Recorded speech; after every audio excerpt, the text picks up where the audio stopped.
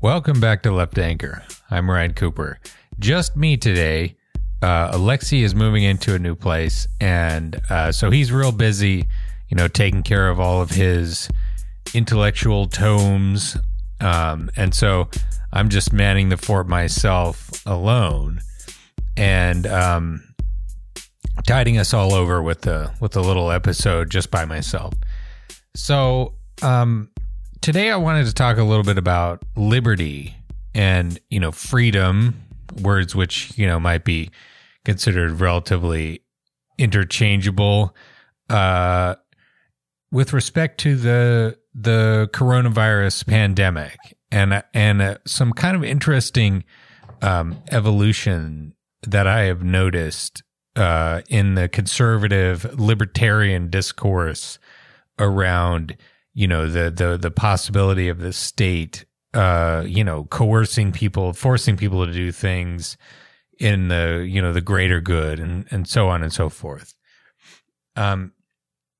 Because just to start with, during this pandemic, we have seen a significant minority of people protesting pandemic control measures. Measures on what you're allowed, how many people you're allowed to have in your home, whether you're allowed to keep bars and restaurants open, whether you are required to wear a mask when you're in public and can't socially distance. Back in November, Robbie Suave, the writer at libertarian magazine Reason, wrote about Andrew Cuomo's proposed ban on household gatherings with more than 10 people. He said they, quote, really ought to be opposed on the grounds that they are an odious infringement on personal liberty. Reasonable people, even reasonable libertarians, will disagree on how much and to what extent the government should curtail our behavior in order to fight the pandemic. But telling people what they can and cannot do in their own homes is a bridge too far. You've seen people, burning masks in various locations. There was a big mask protest in a California Trader Joe's in Fresno, California, that caused the store to close. And I think, we're not talking about a very large number of people. I think it's probably, under 10% of the population who are really into this stuff. But, you see it echoed, among libertarian writers, conservative writers, and even some members of Congress. The Marjorie Taylor Greene, the QAnon lunatic who, is now a member of Congress from Georgia. She says that masks are a matter of personal choice. It's illegitimate for the government to force you to wear a mask. And, what's interesting to about this for me from a sort of like political theory standpoint is that even really hardcore libertarians previously have acknowledged that, the government has certain capability, like the sort of baseline night watchman state, as the phrase goes, has the ability to prevent people from harming others. Here's libertarianism.org. What is a libertarian? Quote, you have a right to defend yourselves against thieves and murderers, so you could delegate that power to the state. Here's Robert Nozick in Anarchy, State, and Utopia, who's probably the only libertarian political theorist who is really very good at all. A brilliant guy.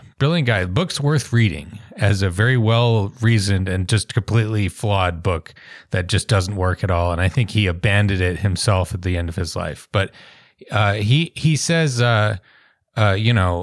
at one point, speaking about his, sort of like moral vision here, at no point does our argument assume any background institutions more extensive than those of the minimal night watchman state, a state limited to protecting persons against murder, assault, theft, fraud, and so forth. So what is murder? Murder is when you cause the death of somebody intentionally, but clearly, within the category of murder, you also have like manslaughter, like even if you caused the death of somebody unintentionally, you didn't like stab the knife into them on purpose, but you like, you did something that was just like totally negligent and foreseeably bad and caused them to die. You were driving through a school, next to a school, pickup zone at 90 miles per hour, during, recess, and you ran over 10 toddlers. That, I didn't mean to isn't a good excuse. You still should have known better. And that is in fact true. That same type of thing, people behaving irresponsibly, has caused the death of many, many people during this pandemic. The CDC has a report on multiple COVID-19 outbreaks linked to a wedding reception in rural Maine, August 7th to September 14th, 2020. And so just talking about a rural Maine town, a bunch of people in violation of the pandemic control rules that were in place at the time. There were 177 cases and 7 deaths. And none of the 7 people who died had attended the wedding. Here's another story. Super spreader wedding guests with COVID-19 worked at nursing home. This is just a local news story from Washington State. Guests of a 300-person wedding in Adams County worked at a nursing home in Moses Lake. Well, they were contagious. An outbreak there has left more than a dozen dead. So, in previous, you read libertarian political like argumentation, and the ability of the state to prevent murder, is one of the most like the thing that they will always grant. The night watch mistake should always be about preventing murder. Everyone takes that for granted. Yet now, when you have the greatest number of the greatest mass casualty event in the United States since the influenza pandemic of 1918. Suddenly, basically, libertarians are saying, no, the state can't prevent murder. That, in fact, it is illegitimate for the government to prevent the citizens from killing each other.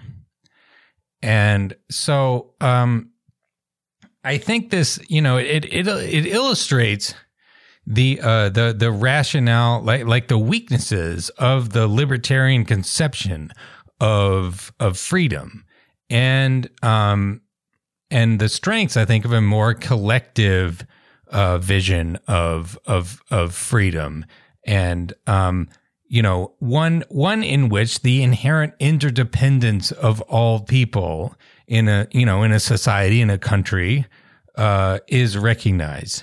So something you might call a kind of socialist freedom. And I think, just to back up a little bit, away from the pandemic, the way to start here is with the institution of property and coercion. Because this is the thing that Nozick, for all his brilliance, could not figure out. You think about the institution of private property. If you own something, if you own a lot of wealth, what does it give you? As a philosopher, G.A. Cohen says, well, it gives you power over material resources, land, and transformed products of land that it used energy and so on and so forth. It gives you goods and services. Well, if we're speaking about those, products of nature, who was it that established, the property rights in them? You can say as a capitalist, as a wealthy person, you could say, well, I got my wealth, I started a business, I bought stocks from other people, and so you are in effect invoking the prior title of other people to the the material resources you're talking about. But the problem that you can't solve as a libertarian is who set up, what gives people the right to set up property rights in the first place. If you're looking at a kind of, quote unquote, virgin continent, as people used to talk about the United States area, that was once just sort of occupied by the Indians, and there were no property rights. There were kind of, there were sort of territories that were more or less monopolized by different tribes, but there was no sort of permanent bequeathable property, in the modern sense. What gives the white settlers from Europe the right to set up the property right in the place, like, for example, where I live today in Philadelphia? What gives the right to people in all the rest of this great land to say, this land is now mine, and I'm going to it is now going to be the type of property where, if I own it and you come on it, I can shoot you, or I can call the police, or I can sue you to force you to not come on that property anymore. What gives them the right to do that? And the interesting thing about Nozick is that he admits that to do that, to establish private property in anything where it didn't previously exist, is to diminish the liberty of everybody else in the world. Previously you had a place that was freely accessible to all. Anybody could come on this piece of land. And now you say, no, it's mine. If you come in here, I'm going to kill you. And that is necessarily a diminishment of the, individual liberty of people. And he has an elaborate argument proving this, but I think it's just, it's just fairly intuitive to say, here's a piece of land. If I set it up, oh, it's mine, then, I have reduced the liberty of anybody, that's like, previously I could go into all the places in this place. And now, even if I may never actually want to come there, well, maybe I entertain the possibility, but that possibility is foreclosed. And so even in the most, reasonable, like thought experiment as to how property was established, it is always coercive and non-consensual to everybody who is not involved with it. And in fact, if you read history, that's a preposterously generous vision of what happened. What happened was, and what has always happened, going back, through all of recorded history, is people just fucking come in with swords and they kill the people and they take the land and they set up their property like that. There was never any sort of contract or anything like that. It was just theft and conquest and murder, and genocide. And especially in the case of the United States, most of the people who used to live here were dead. They were systematically killed or died of biological diseases, which were on some occasions deliberately introduced into the native population. And so, what does this tell us about liberty and, sort of pandemics?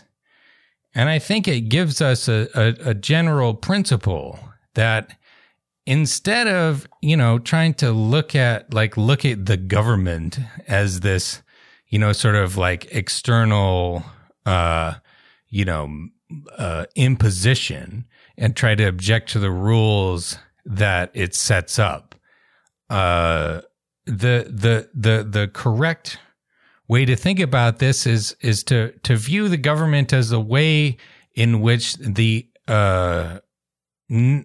inescapable coercion, which always must happen as a result of any kind of collective society, how that coercion is allocated. For one thing, resources are scarce. There's only so much land. Almost all the land is already owned. Who is going to get the fruits of that land? Well, that's just sort of depends on, how the economic system is set up. There's, as we've been talking about, there is no sort of moral theory that can justify the set of property rights just by who happens to own them now, and like saying everybody who owns the land gets to, appropriate all the surplus of that land. You need a different moral theory. And the moral theory of socialism is to say that, well, we should all share in these property rights. If property rights, insofar as they are going to exist and they are going to be coercively enforced by the state, by the police and the legal system, well, then they should be deployed on behalf of the people as a whole. That your property right can only exist insofar as that that property right is welfare enhancing for the entire population. And of course, we could argue about what that means exactly. Where the boundaries are, and whether what sort of inequality we might allow in terms of like trying to juice production, whatever. But that's a different question. That's a question of pragmatism. It's not a question about like contracts and initial appropriation. And Nozick, by the way, he recognized there is no theory of sort of like just processes and so on, in libertarian style. You're not allowed to tread on my snake or whatever. That could justify the initial appropriation of property and the establishment of property rights. And so he just resorted to utilitarianism. He says, it's fine to establish property rights if you make people as a whole better off over the long term. Well, it's like, all right, libertarianism is done then. You can't get your fucking theory off the ground. It's all bullshit. But so what it's sort of a long digression here, but what this tells us about the pandemic is that, the ways in which we live, and the ways we sort of impose ourselves on each other is not limited to property and, like wages and the way that the economy is set up. It also, is about like the, public health system and, how we treat for, pandemic disease or, any disease. And so if, we are to, think about the best way to control something that is, running wild in the population, even on libertarian grounds, it is perfectly legitimate for the state to engage in incredibly coercive things. I mean, you are talking about the lives of hundreds of thousands of people. I mean, probably something like over 400,000 people have died of the pandemic so far. Like the justification of the state to, coerce the population to prevent that from happening would be virtually without limit, so long as you aren't causing more deaths than that, I suppose. But the problem with libertarianism is that it is, it is inherently suspicious of the types of actions that would be required to make that happen. But the reality is, for all of us to live freely, we have to recognize our collective limitations and, the ways in which we impinge on each other's, lives. The thing about conservatism, libertarianism, is it's all about the individual. It's like Margaret Thatcher. There's no such thing as society. The government is not allowed to, stop me from doing things. Like I want to do a thing, the government's telling me not to do it. But what it misses is how, the only way that we could possibly adjudicate questions of whether you are not allowed to stop harm, you are not allowed to harm somebody else, is through the government. Go back and listen to our episode on Thomas Hobbes. But, this is like central political theory, because it's not about you. It's about what you might do to somebody else, including kill them, by accident. A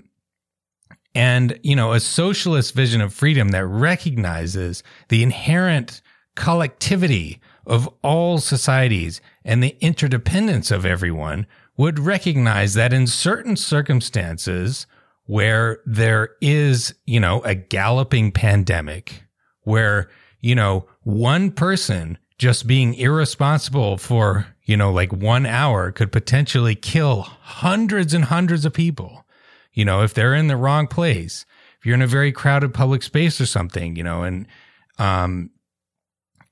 result in a, completely out of control epidemic for weeks, the government is completely allowed to exercise very, very serious coercion to prevent you from doing that. And that's why, the examples of the East Asian countries, which have done, a really exceptional job. I've been looking at the case of Vietnam, which it's a sort of communist, like a one-party state, but it's not a totalitarian country or anything like that. It's semi-authoritarian to pretty authoritarian, but they've had 1,497 cases and 35 deaths, as compared to the United States, 21,351,787 cases at time of recording, and 362,097 deaths. And those are just the officially recorded deaths. As I said earlier, there are a whole bunch of people who haven't, the excess deaths that haven't been officially registered. And so, it's an area where a very aggressive, frankly, a communist state is better at recognizing this particular set of problems and vulnerabilities, where the case for the state being absolutely hair trigger and doing very, very, very aggressive things to control the virus is totally ironclad, and they never would have thought for a second about doing it otherwise. The same thing is true in China, even though China kind of fucked up at the beginning, which is how the virus got out of control in the first place. Once they figured out their mistake, the Chinese Communist Party was very aggressive about things, and being very aggressive is the missing ingredient. Again, I'm not saying that you need to be communist about to control the virus.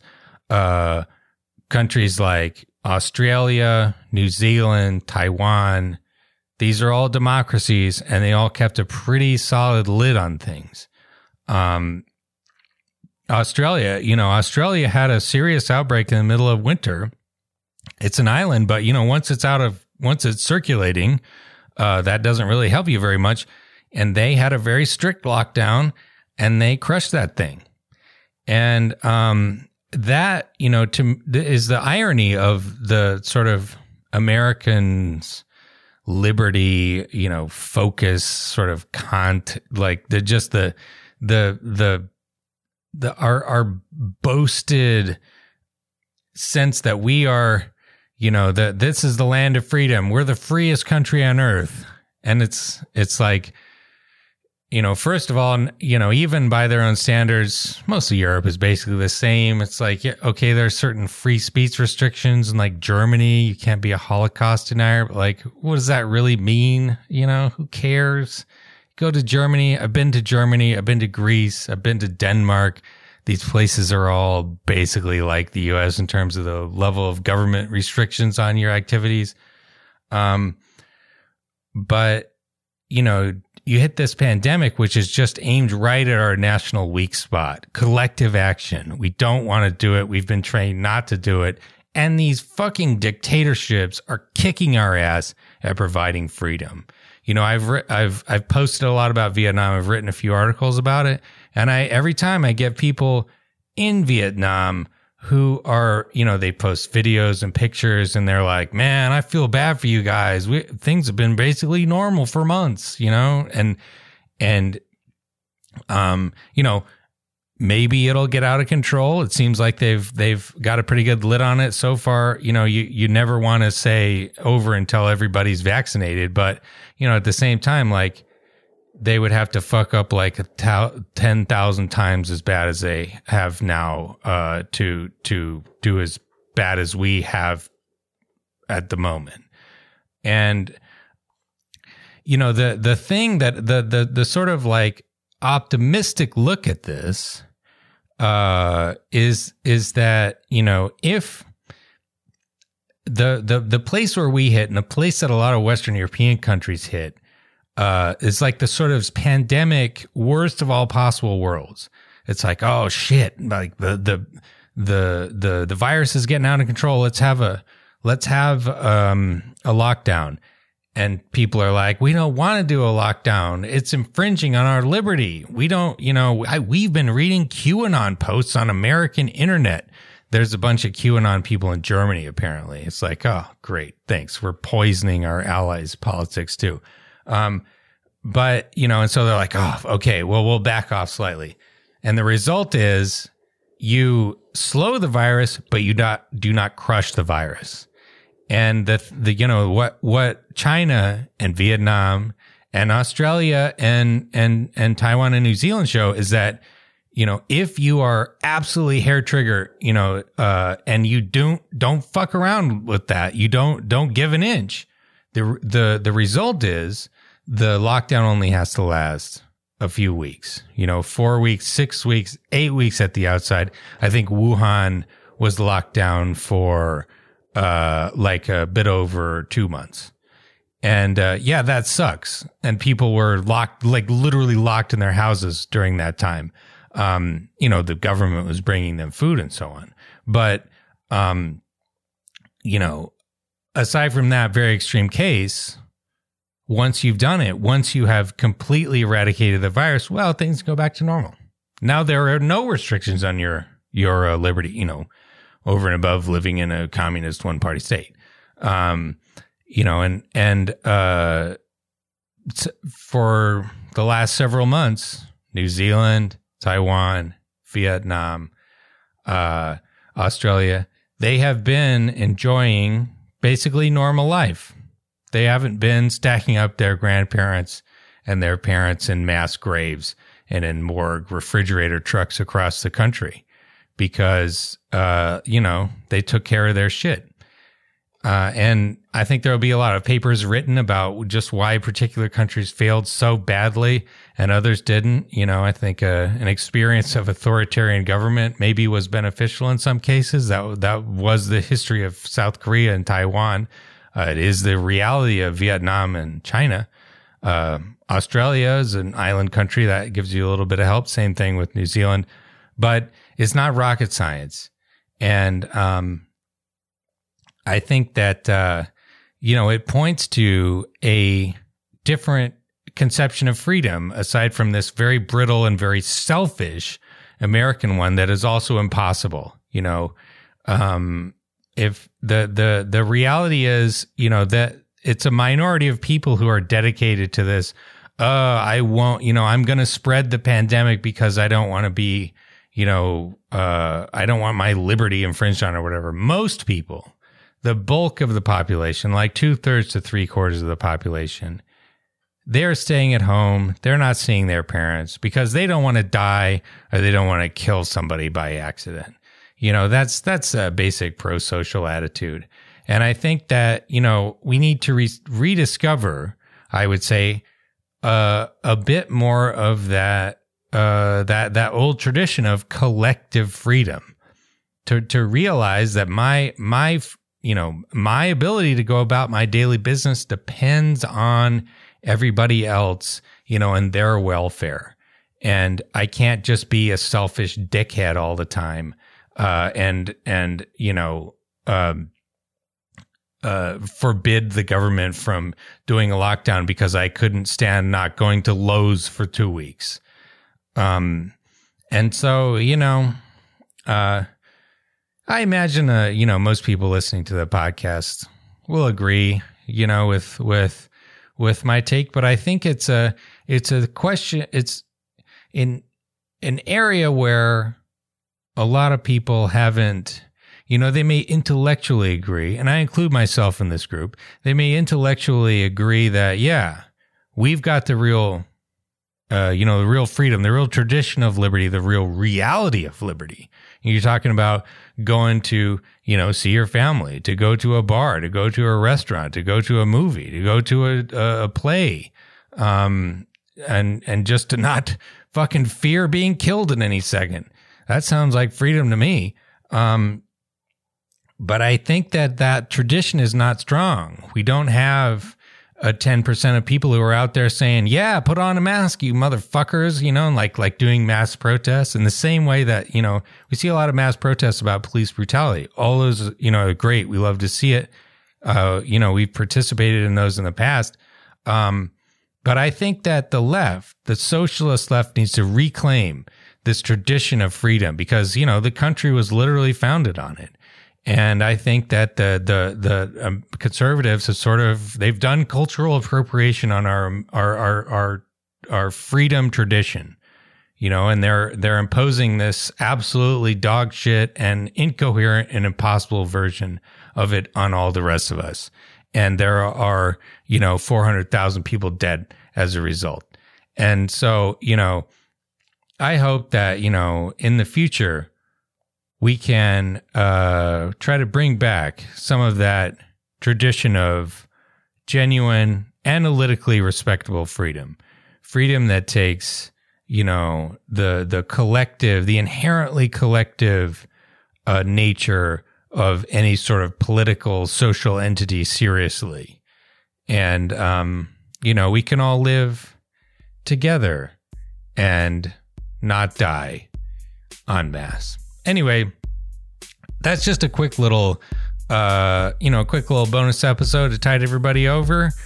Let's hope Alexi gets moved into his new place, gets his internet turned on, and you can be hearing his dulcet tones very soon. Thanks for listening, everybody. We will see you in the next episode.